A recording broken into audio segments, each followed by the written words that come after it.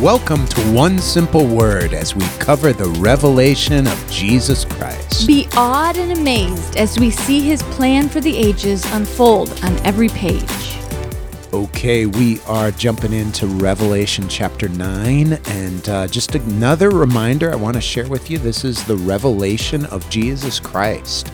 And our One Simple Words really guide the way so far through what we've read. So I'm going to review them as we start today. Revelation, churches, lukewarm, throne, scroll, seals, nations, destruction, and now today. Amber, what is our simple word? It's not a very warm and fuzzy one.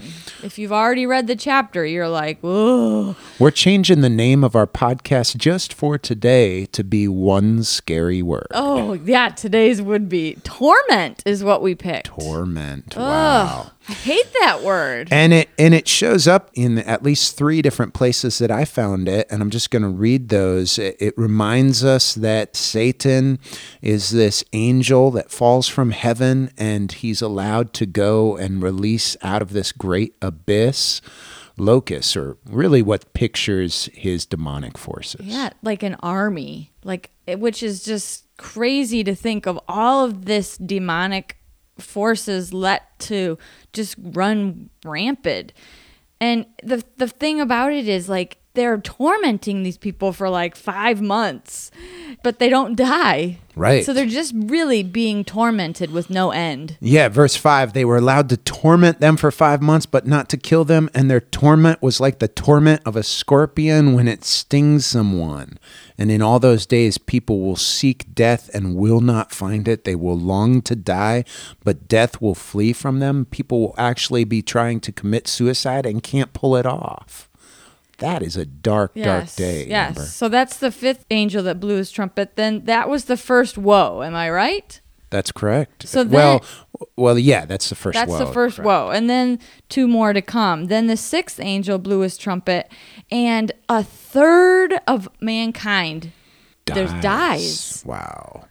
This is just darkness and torment that we see across the land, and these plagues that took a third of the earth, and then just the evil of people that's not even causing them to turn to Christ, and that's really where it ends. There's no hope. Is such a sad ending. Yeah, and so it really ends with spiritual torment, I believe. Verse 20, the rest of mankind who were not killed by these plagues did not repent of the works of their hands, nor give up worshiping demons and idols of gold and silver and bronze and stone and wood, which cannot see or hear or walk, nor did they repent of their murders or their sorceries or their sexual immorality or their theft. Just spiritual blindness across the entire world.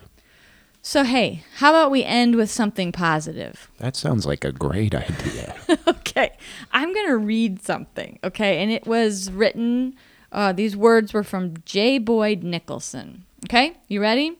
Ready. Okay. The gospel is not a tranquilizer for worried weaklings to help them sleep at night. It is not a mass of dead dogmas, deep frozen in some ancient cathedral to be carried as a burden through life and thought out 5 minutes before death. The gospel is not a list of religious rules and regulations to be strung around the soul like a lucky charm in case of accidents. No. The gospel of our Lord Jesus Christ is a message, and what a message. It is a living message from the living God for living people just like us, for people with sins just like us, for people with sorrows and heartaches just like us. It is the only message on the face of the earth with concrete promises and absolute assurances of an eternal inheritance that will withstand the impact of death and the collapse of the universe. Wow. This is the gospel. This is what we place our hope in. This is the good news. This is the good news. In the midst of a chapter that tells us about torment to come, we're reminded that this is the revelation of Jesus Christ, and in him we find hope through the gospel of Jesus Christ.